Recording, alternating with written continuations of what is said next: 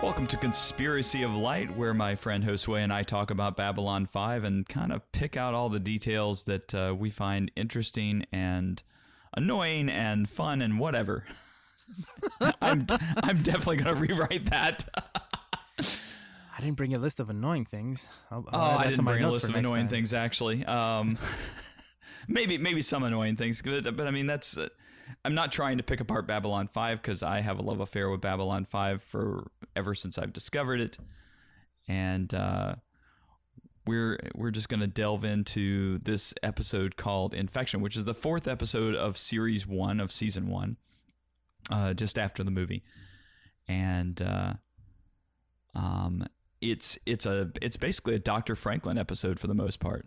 Yeah, I mean, when the episode finished, I was like, whoa, wait a minute. There's no Lando, no Jakar, no Delenn. There were barely any aliens in it at all. I don't remember any prosthetics except for the Akaran warrior. Like, seriously, there were no aliens at all, right? I think you're right. I think it was really an Earth-based episode. Yeah, it's boring. all about, what's... Well, yes, but it's all about kind of the culture that is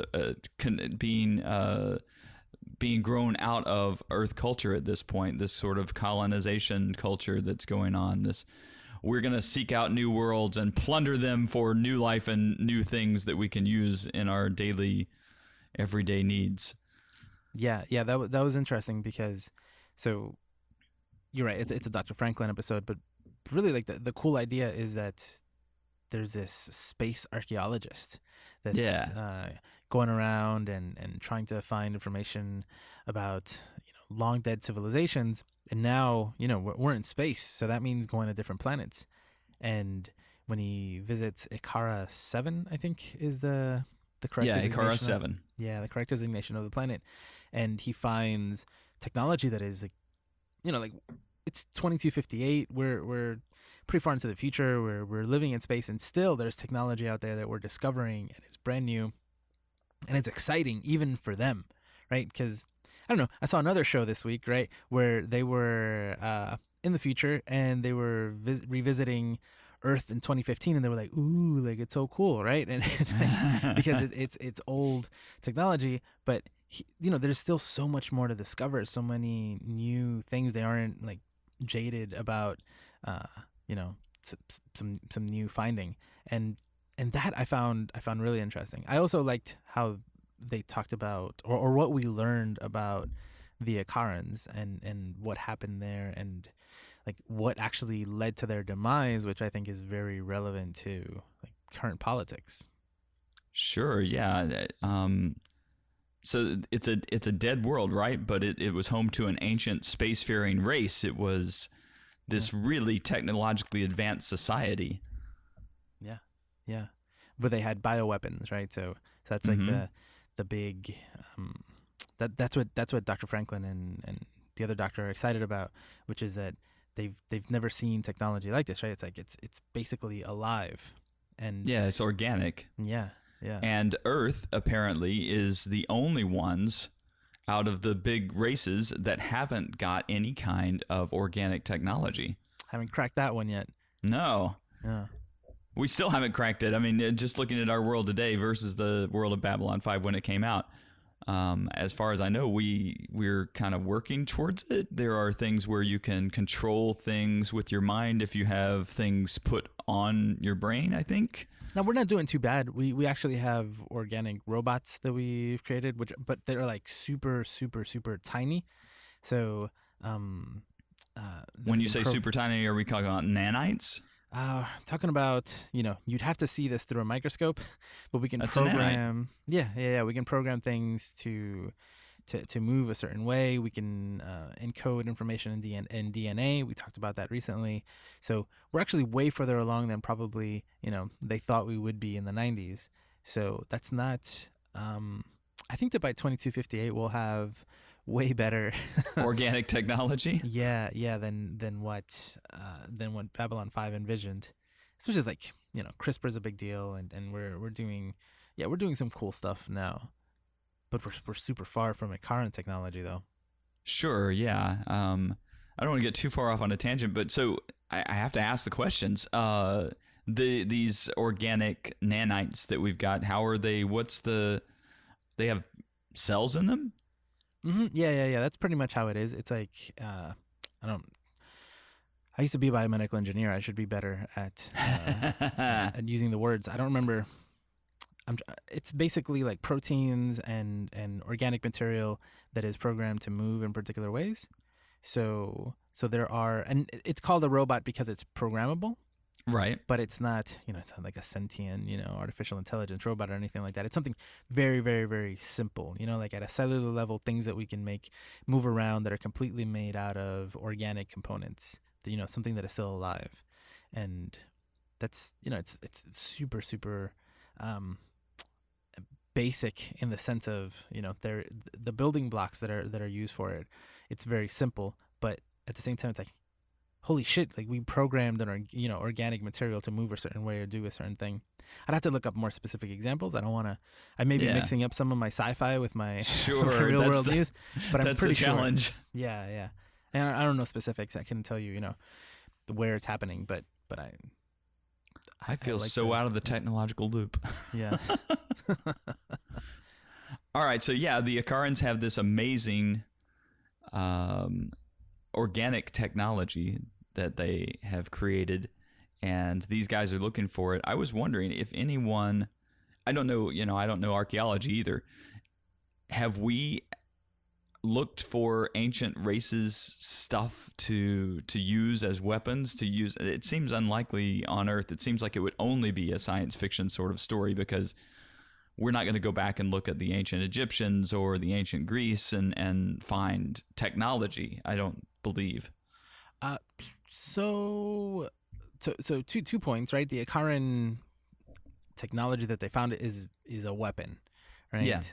So it's very specifically a weapon. And to your question, I think that it's a difficult question to ask in the sense that the weapons have evolved and the technology has evolved. Like, we're not so far removed from some ancient civilizations that things that they did were completely foreign to us. That's true. That's true. So like a bow and arrow, we have better bow and arrows, right? We have, they had spears, we have better spears, right? there are other things, again, like, I don't know, like, what's it's on the tip of my tongue. The thing that's, the abacus. The abacus. That's what I was thinking. Okay, yeah. Yeah. So like an abacus, we have computers and calculators, and there are some examples of like mechanical computers, which are super impressive. But also, like, why would we make a mechanical computer now? When we have silicon chips, and we have we're building quantum computers now, and there's no reason to like. I don't think there's much that we would learn from there, because I think we've been evolving steadily across time. Again, there's nothing that we know of from, like, I don't know, before the Ice Age, right? There's nothing that sci-fi that has happened here where we're like, like this, we've discovered an advanced civilization from 2 million years ago. That doesn't exist on Earth, unfortunately. Yeah, that's just a Stargate story that has nothing to do with reality. Yep. I was just thinking about the number of times that archaeology shows up in science fiction. It's just interesting. Picard was an amateur archaeologist, and he had Vash, who was an archaeologist by trade, and now here we've got these guys who are archaeologists, basically smuggling materials off of this foreign planet onto the station so they can experiment with them, and for some reason turning to our good Dr. Franklin to help them out. A student. He was a student. So a patsy, basically, I guess, is what Vance thought he was. I don't know. Yeah, Vance is not a good guy. No, very Machiavellian Vance. Yeah, even at the end when he's like, I couldn't have known. He was like, I don't know. There were moments where I'm like, he feels no remorse. Wow. No, none whatsoever. Yeah, okay. And it occurred to me as I'm watching Dr. Franklin do this autopsy. Okay, so this is not a large station. This might be the size of a big city in terms of our real world experience. Maybe that. And yet, this is just a normal procedure. Death is a normal thing on this station. We've gotten used to it. Yeah. Oh, another autopsy, no big deal. And Yeah. it just seems very odd to me that, I mean, I guess you just get into space and you just assume this kind of space in which, okay, death's going to happen on a regular basis. Let's keep the flow in and out of the building.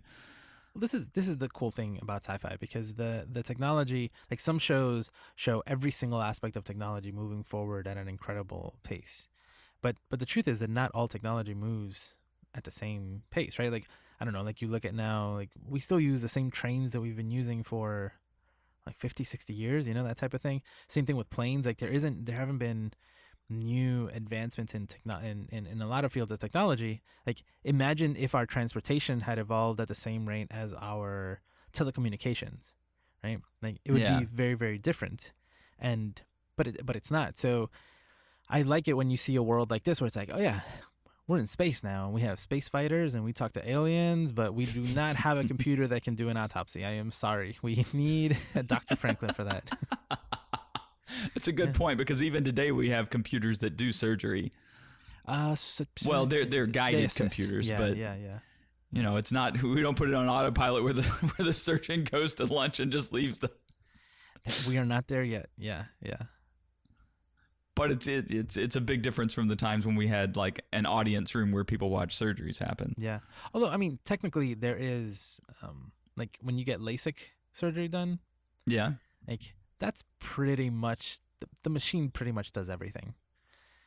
The doctor doesn't, like, that kind of surgery used to be done by hand, and a doctor would go in and like cut and move, but the machine. But it's really, such precise work that you need something that's going to get that accuracy level. Yeah, right. And it's very, very quick, and it's completely automated. There's someone standing there to make sure that everything goes okay. Yeah. But really, it's one machine that measures your eye, and the other one that does the cut, and then that's it. It's so in that sense, that is, done by a robot. You only have to play video games for a little while to know that it's very easy to have a slip of the hand. Mm-hmm. Yes. And I don't want anybody doing that to my eyes if they're going to be like I am with a joystick where it just slips off. Oops. Yeah. Oh, no, I'm dead. Yeah, seriously. I was just playing Zelda yesterday and then just slipping off big high places. So, all right. So the name of the corporation was Interplanetary Expeditions. This was, I guess, Vance's company, or Vance was working for this company. He's working for them, yeah. Yeah. And he brings back this strange-looking bug thing. It looks like a bug. Of the many pieces of technology he's grabbed from the Akarans, this, almost like, I don't know, it looks like a metal beetle. Yeah. Right? Yeah. And this thing infects Nelson and turns him into an Akaran warrior. Yeah. So, it wasn't clear to me at first, but I think, I don't know, Nelson killed the guy at the beginning of his own accord, right? That's true, because he had to get this stuff on the station, so I have no compunction about this. Yeah, he's not... Not only am I not good a guy, but I'm probably a good source for this infection. Yeah. Because for a while I was like, so was he infected a little bit before? But I don't think he was. So he's just a bad guy. And then the Akaran bioweapon is programmed to do two things, I guess, right? It is to build itself out, right? Yeah. To find a host and grow.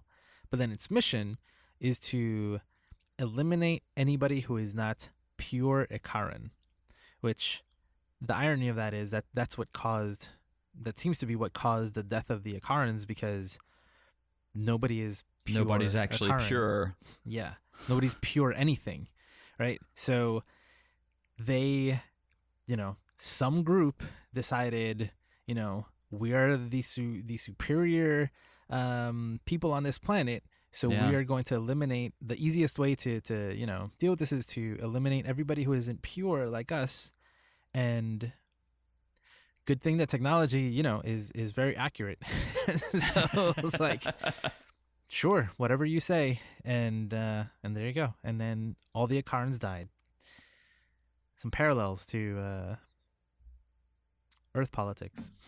Yeah, and seems to be, it seems one of one of the tropes of some of the science fiction that we watch is that this idea of pure race and non-pure race, that, you know, whatever that might mean, wherever anybody came up with that. I mean, I kind of see it early on as we're starting to form societies. You don't look like me. I don't look like you. Resources are small. I'm going to give it to people who look like me instead of, you know, looking like you. Yeah. But how it gets to the point where we get to this kind of like, well, there's a pure race. Mm-hmm. I don't even understand the kind of mindset that goes into that, because I've never met a pure person, whatever that would be. Well, the weird thing is how people get to that point. It's like, because they reset the purity line, you know, over time. Yeah. Like, oh, well, you know, we're pure Aryan, or we're pure white. It's like, but like history, like you're forgetting there's all this other stuff. Pure American, you know, or real American. I'm like, well, yeah, there were people here before. Yeah, like America wasn't a thing a couple centuries ago. So what are you talking about?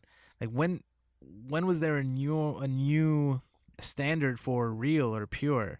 And so, you know, I love the fact that even though genocide has come up multiple times in this show in different ways, or attempted genocide, this took it to the extreme, right? Which was like, well, we're defining the parameters for this weapon, which is that, you know, nothing that isn't a pure current has to go, and then it is destroyed. So it destroyed everything. And ironically, I'm guessing that the bioweapons destroyed each other as well, because if this weapon infected Nelson, then itself wasn't pure Karan either, because it was part human. Wasn't that part of Sinclair's argument against him? Yeah. And so I'm sure that's what happened on the planet, right? So like even the bioweapons ended up destroying each other. So they must have had they must have had kind of like there's some kind of consciousness in the thing, right? To be able to reason out and understand that I'm not pure, you're not pure, but my mission is to make everybody pure. So ultimately it's, you know, does not compute is kind of the answer at the end. Yeah. Which is just the easiest way to mess with a computer, is give it something illogical and it somehow falls apart. Yeah. I wouldn't say it's a conscience, right? It's just like that's the programming, and you know there was a logical argument there, logical in a computer sense. Yeah. But well, I don't know, because Sinclair says I'm going to make it mad, you know, and he starts talking about this stuff just to kind of foil its to get it involved in kind of an aggressive state, more aggressive than it already is. Yeah. Now I'm not just a logical killer. Now I'm an emotional logical killer, which means that I'm most likely to make some really bad mistakes. He was very emotional. Yes. Protect. Yeah. So like I like all these ideas. This is again part of that world building. I really like all that. But man, this episode felt strange without any of the aliens. It was only humans. It felt, again, we're only technically 5 episodes in, right? This is the 4th episode of a 22 episode season. We're still getting to know people, but still, this felt strange. Yeah, I mean, I believe, you know, I didn't even really pay attention to it, but probably just lots of aliens in the background. A lot of times there's more than one story going on, but I don't even think I note that there's more than one story going on in this one. Was there? The only other thing that was happening was that reporter. Yes, from ISN. Yeah, and you know, and like Commander Sinclair's trying to avoid her, and Garibaldi's like, yeah, he'll talk to you. Yeah, no problem. And so she's aware of everything that's happening. And I remember at the end, she says, what is it that she tells? She finally sits down with Sinclair at the end. She says, you know, this is the 2nd anniversary of Babylon 5, and no one thought it would last 6 months. Right. In fact, Harrods of London put it down as, I forgot, 24 hours or something like that. Yeah. And based on everything that just happened, so she's alluding to, you know, the Akaran warrior and the deaths that happened on the station. She says, you know, is it worth it? Should we be doing this? Should we just go back home and just protect our own and worry about our own interests. Right. And Sinclair's like, no, like absolutely not. Like this shows that we need. He said, eventually we're going to. I mean, up until that point, I'm gonna comment up until that point. There's a parallel to what the Akarans did and what she's talking about, right? And, yes, there is. And then to current politics, right? It's like nationalism, like forget about everybody else. Let's just take care of our own. She uses that terminology, and up until that point, I was like, oh, like I see the connection. That's great, to have that conversation in this context with two different civilizations and showing, how if we make the same mistakes, we could be the Akarans. But then his response was, Sinclair's response was, eventually the sun will go away, basically. Yeah, the sun will grow cold and humans will not survive on Earth. So unless we go to the stars. Exactly. And then in that sense, he's referring to the other aspect of the Akarans, which is like now they don't exist. There's nothing there. And he's talking about how he wants to preserve. And then he says, many different names of important people throughout history, and talks about how if we don't go out, if we don't explore, if we do what you're saying and just, stay amongst ourselves and protect only what is ours and not interact with other people, we're going to lose everything that makes us human. And he doesn't say like we're going to end up just like the Akarans, but that's the underline. Yeah. The other side of this, okay, so there seem to be two arguments there. One is we hole up and stay inside our little place and keep ourselves safe away from everybody else. Mm-hmm. And then the other is we put ourselves out there and infect the world with us, basically, or infect the universe with us so that everybody knows who Mariputo is, who Einstein is, who Socrates is. Infect is an interesting choice of words. Please yes. Explain. I didn't do it on purpose, actually, so it's a little Freudian. But, I was just coming across the idea. So that's two ends of a duality. And I'm wondering if there's a third way to see it. And I don't actually know, because I'm more on Jeff's side, where I'm like, okay, I really I would hate to see all of this go away. We've worked so hard for this. I live in my little world of stuff. I'm a good middle-class American. But I have reverence for all these ideas, all these things that, if things were to just be clicked off by a light switch, then in my mind, it would just be the saddest possible thing. Of course, I wouldn't be there to be sad about it, but it just seems like such a waste. Like, we've done something here important. Let's make sure it gets to the universe as a whole. Let's make sure the race continues. And maybe that's just biology talking. We're so great. Everybody right. needs to know about us. We can't deprive them of Earth. That's the dark side of it, Yeah. Which is why that ending makes me feel a little uncomfortable, because even in the end, his reasoning or his argument against what she's saying is still self-preservation, right? Right. It's completely self-preservation, which the next episode completely addresses the opposite, right? But this one is still about us. And he didn't mention once, like, there's value in the world, right. the universe knowing us and us knowing the universe and learning from each other and growing as a universal, unit, as a collective, as a federation, right? It's just like life, right? And the value of variety and how much we can help each other. There was no talk of that. I was like, oh well, ultimately, Buddy Holly needs to get out there into the universe. Yeah, exactly. Everybody needs to know, not fade away. So overall, weird episode. Yeah. I was having this argument with a friend the other day, and it's not an argument for me anymore, because I feel like I've either shut the argument down within myself or I've come to a conclusion, but I couldn't verbalize the conclusion right now if I tried to. But the argument is about whether or not we as human beings can do anything non-selfish. I don't know if I have an answer. I'd like to believe, because I kind of believe in this noble intent idea, this idea of being there for others and this idea of altruism. But I can't, when faced with a good argument for it, I can't really easily say, oh, no, that's not selfish, because you'll always come up with, well, no, you did it for a reason. It satisfies your values, and if it satisfies your values, it's for you. It reminds me of when in my master's program, they asked us to come up with like a theory of human interaction. And mine was called the mutual benefit theory or something like that. Mm-hmm.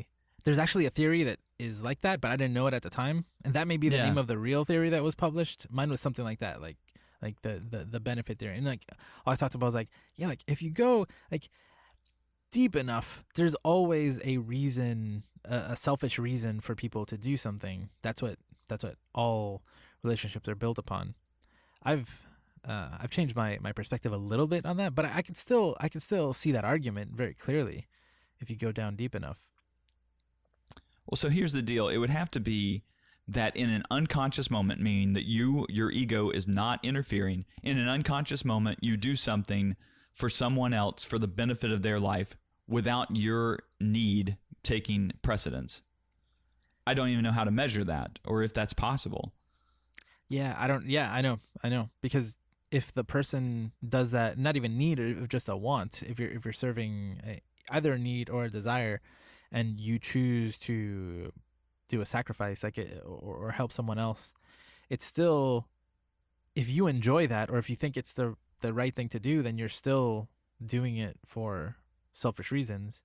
I think there was Dalai Lama said like it doesn't matter what. Like it doesn't really matter why people are helping each other as long as they help each other. Like I don't care people's motivation. As long as people are helping each other, we're all gonna be better off. And so I take that position. Yeah, and I agree with that. And I'm also at the same time. So I've read a lot of Castaneda growing up. I don't know if you ever read any Carlos Castaneda, but there was a gentleman in the story. I think his name was Don Gennaro. And Don Gennaro was seen to be a man of power, which is a kind of a nomenclature in Yaqui sorcery about how much, like it's like an echelon in Yaqui sorcery. And Don Juan would talk about Don Gennaro as a man of power, and Castaneda was always like, well, you've done these amazing things. Why don't you tell anyone about it? Because a man of power doesn't tell anyone about the good things he does in the world. Oh, okay. So Don Gennaro doesn't want any credit for what he does, even though he does amazing things. So that was just an interesting sort of parallel that, you know, he may be doing it for a selfish purpose, but he's not looking for the credit for it. And that may also be a level of unselfishness maybe, or it's just your own idea of yourself as being aggrandized. So I am a great person. I didn't even tell anybody about it. Could be.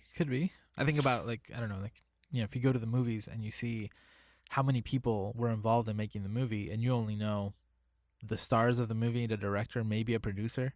Yeah. And then there's hundreds, maybe 1,000 people who worked on that movie. And it's amazing how many. Yeah. It's like, some of them maybe want more recognition, some of them don't, but everybody got paid. Yeah.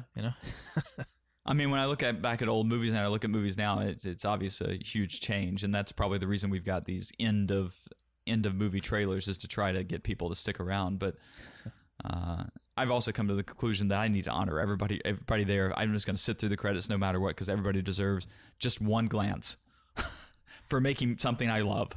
It's messed up when there's like 10 people across, and it's just too hard. Yeah, well, I know. But yeah, I mean, who knows what people's motivations are, but Sinclair, at least in this episode, seems to be concerned about self-preservation. Well, you say that, but I have to point out that Sinclair seems to have a death wish. So are you talking about... This is the third time. Garibaldi talks about it. This is the third time he's put himself in harm's way. Yeah. On purpose. He's a hands-on commander, he says at the beginning. That's Garibaldi's spin on it, but he is also at the same time thinking, man, Jeff, you're really starting to do some things that don't make sense to me. And Jeff is like, you know what? There's a lot of truth to what you say. Yeah. So what is going on with Sinclair? Yeah. And the reporter from ISN doesn't seem to have a very good feel for him either. Yeah. It's true. Well, again, like if everything that he's doing, is he doing it for glory, or is he doing it because he really believes it's going to help or protect other people? He may just think that he's surrounded by idiots and doesn't trust anybody else to do what needs to be done. Could be that, but Could be. yeah, Could be. But we've also kind of got this record. We've seen the weird things going on with the Minbari and Sinclair. We know that Garibaldi is this kind of like wild card that Jeff has pulled to the station. Everybody has kind of this dark past, it seems, and of course nobody's really talking about Garibaldi's or Jeff's for that matter. And it's just we're being teased with it on a regular basis, basically. Mm-hmm. But we're starting to get some backstory on each of them, and this relationship between Michael and Jeff seems to be that, I don't know, it seems like he pulled in Jeff maybe because he recognizes in himself that he has a death wish, or he has these moments of like, I'm going to go for it, I'm going to go all out for it, but I need somebody to temper me. And there is Garibaldi there just kind of saying, okay, I get it, but I'm going to hold you accountable for your actions here and make sure that you hear what I have to say. If we were 20 episodes into the series, I would be more, I would go into some speculation. But Sure. I still feel like there's so little information still about. But you're right. Like there's definitely a trend in his behavior, and they had that conversation now. I think it's part of the overall mystery. So I'm not going to speculate. I'm going to wait and see. As someone who's watched it all, I'm not actually saying something that I truly know to be true or not true. It's going to be a lens that I'm going to watch as I move through the series, because this is maybe a lens I haven't paid attention to before. Gotcha. So, yeah. But so now we get to the end, and the last thing that happens is Earth Force confiscates the artifacts. Mm-hmm. They take them off the station, away from. Yeah, we're gonna work on these at home. You guys don't have to worry about this. So it's illegal to get in Babylon 5, but now it's perfectly okay to take them home. Red tape is just tape. It's easy to peel off and cut. Sure, yeah. Yeah, I mean, politics aside, Vance was very, well, I guess Vance was going to give it to a private corporation that was going to, I'm assuming, investigate it.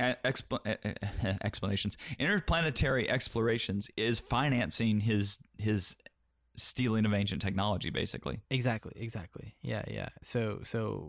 But I'm saying it wasn't like the government doing something covertly. I think it was established that it was a private company that was doing it. So then it was like privatized bioweapons on Earth.